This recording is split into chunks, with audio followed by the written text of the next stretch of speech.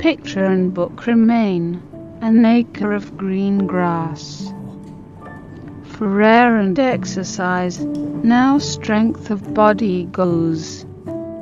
Midnight, an old house, where nothing stirs but a mouse.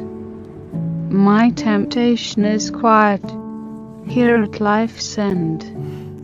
Neither loose imagination, nor the mill of the mind, consuming its rag and bone, can make the truth known. Grant me an old man's frenzy, myself must I remake, till I am Timon and Lear, or that William Blake, who beat upon the wall, till truth obeyed his call. A mind Michelangelo knew, that can pierce the clouds, or inspired by frenzy, shake the dead in their shrouds. Forgotten else by mankind, an old man's eagle mind.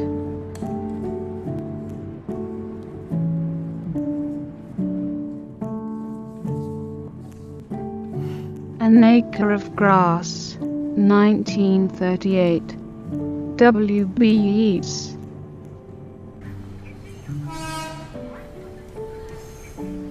Looking closely, the lyric poetry evolves. Yeats' source of inspiration shifts from nature to art, and the way around. It's a narrative of grass, or life of a man. The poem comprises 4 stanzas, each of 6 lines. This pattern is no accident. The mood of the poem changes markedly between the second and third stanzas, and this is reinforced by the extra certainty provided by Fuller's opposed to half rhymes. His mind contains only the dregs of memories and thoughts, which he refers to as rag and bone, an image which he was to use later, to even better effect, as the final line of the circus animal's desertion. Having no material on which to work, and no loose imaginings either, there is no way that the mill of the mind can make the truth known.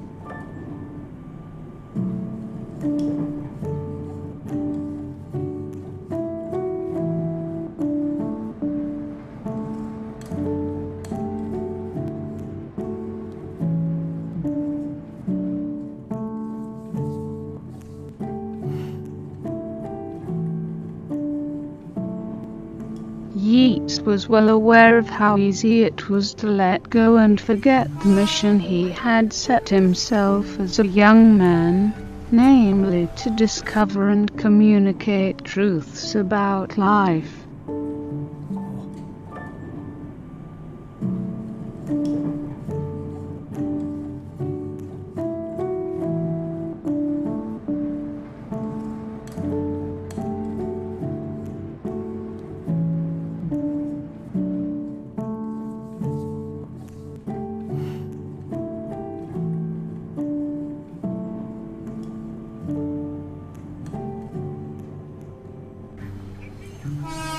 He feared turning into another William Wordsworth, who lived to old age, but let his ambition fade away, writing hardly anything in his final years despite having been made poet laureate.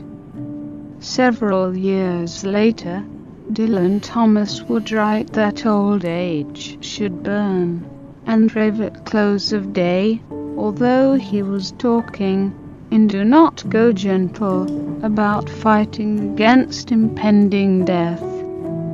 Here, Yeats calls for age as a creative force, citing William Blake, and, in the 4th stanza, Michelangelo as men who continued to create great works as they got older. As well as Blake and Michelangelo, he cites 2 Shakespearean characters, Timon and Lear, whose rage against the world produced no benefit to anyone. However, the use of ore to separate Timon and Lear from Blake could be significant, in that a display of anger can result in nothing or something. In Blake's case, he beat upon the wall until truth obeyed his call.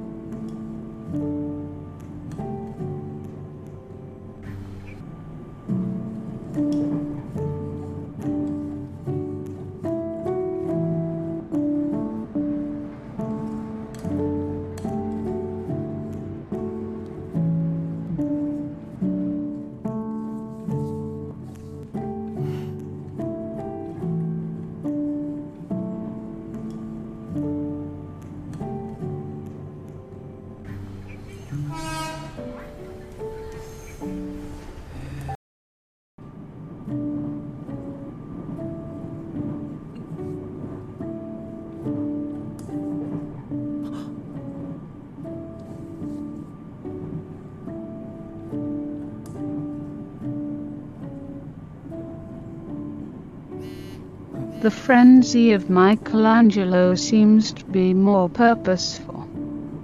Instead of merely raging, he uses his frenzy to shake the dead in their shrouds, which might sound like a pointless activity, but when done by an artist, it can produce memorable images. Yeats wants to emulate Michelangelo by avoiding the fate of being forgotten else by mankind. The mind he seeks is one that can pierce the clouds and thus reach any height it wishes. In the closing line, this is expressed as an old man's eagle mind.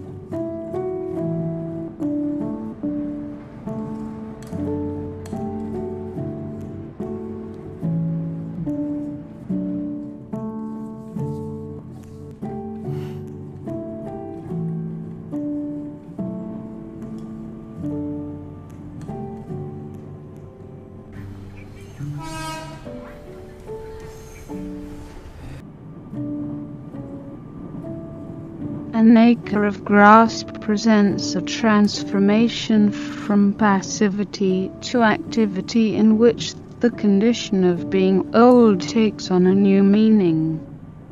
In the first two stanzas, age is seen as being weak and feeble. The body has no strength, nothing stirs, life is nearing its end, and only rags and bones remain in the mind. However, the change in the second half of the poem is dramatic, with words such as frenzy, beat, pierce and shake adding a sense of urgency.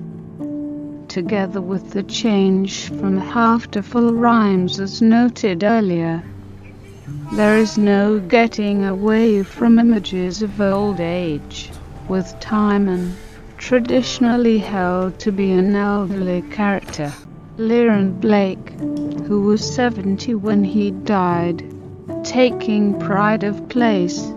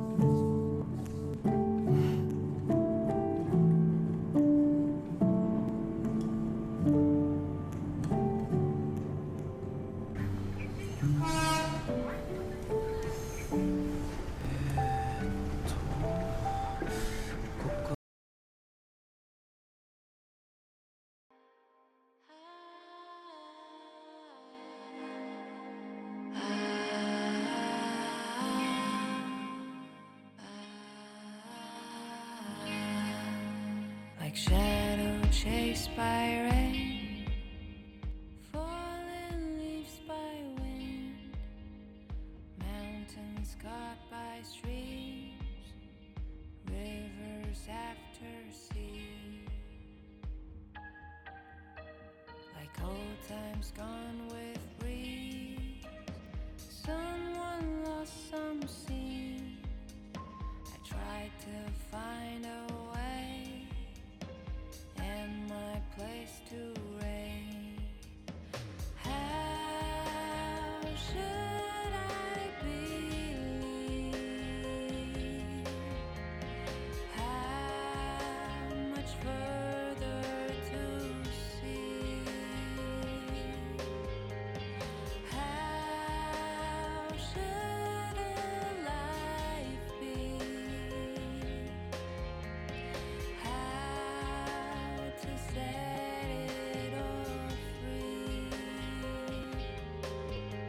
I used to count the stars rising from the pain, with blood to carve their names and bittersweet music. I walked along the street in city of my dream, sang a lonely scream for my past one and only.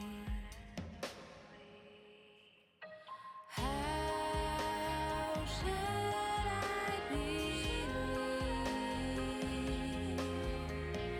How much further to see? How should a life be? How to set it all free? How should I believe? How much further to see? How should a life be? How to set it all free?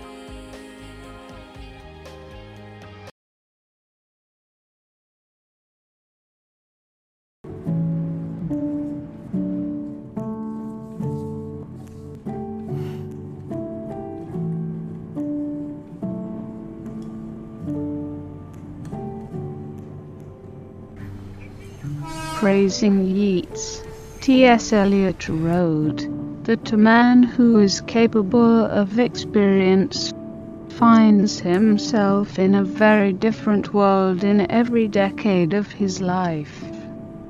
As he sees it with different eyes, the material of his art is continually renewed.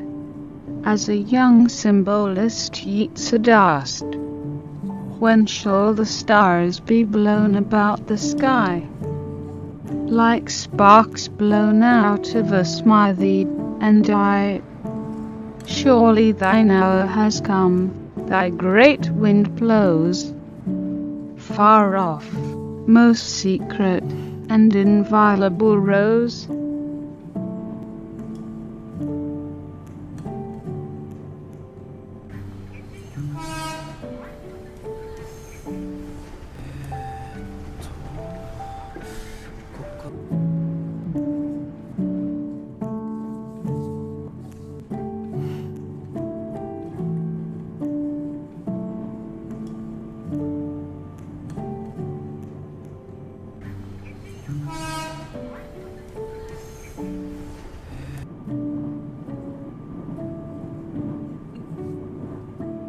Years later, the aging poet had garrisoned himself not only in the security of honor and fame, but also with real tangible symbols.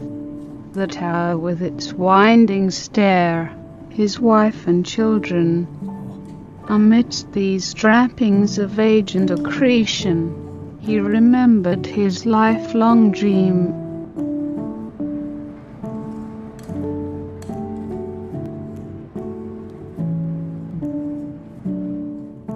an ancient bridge, and a more ancient tower. A farmhouse that is sheltered by its wall. An acre of stony ground, where the symbolic rose can break in flower.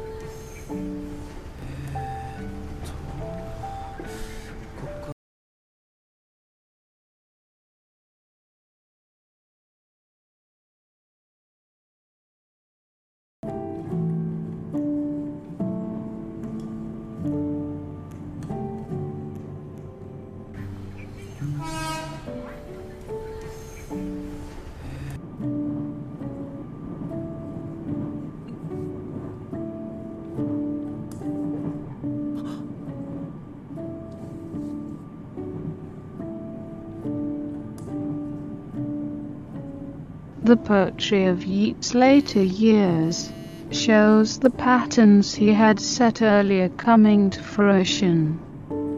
In the tower, he had vowed, "Now shall I make my soul." By the time he wrote Tomarahali, a ballad of his last years, the hours had run their gyre-like course. Because I help to wind the clock, I come to hear it strike.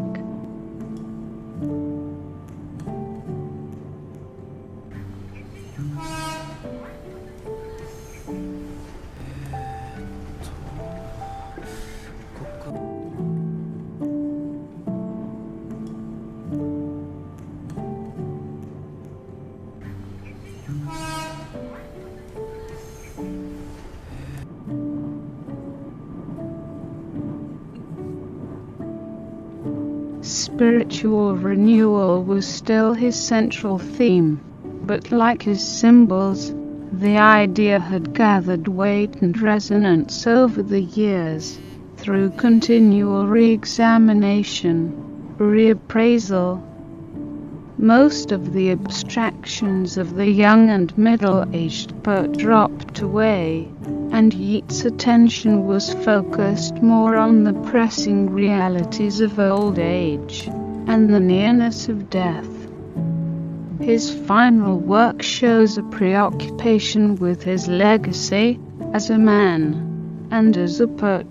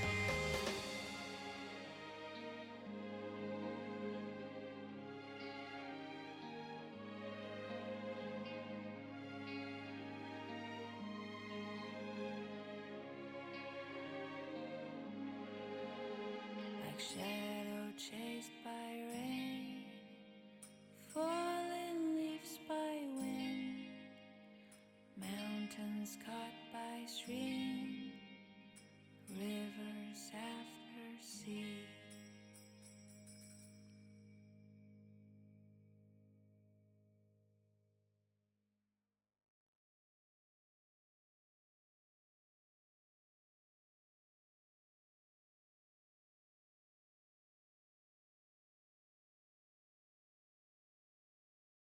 做生意最怕就係坐以待斃。嗱，你見到呢一度咧，就係我哋將會搬入嚟我哋全新嘅一個11000尺嘅 office。見到生意一直都冇增長，乜嘢方法都試過，你會點做啊？繼續等啊，等奇蹟啊，定係你想係試一個新嘅方法咧？就好似我其中一個學生阿 Jun Lam 咁樣，咁佢一個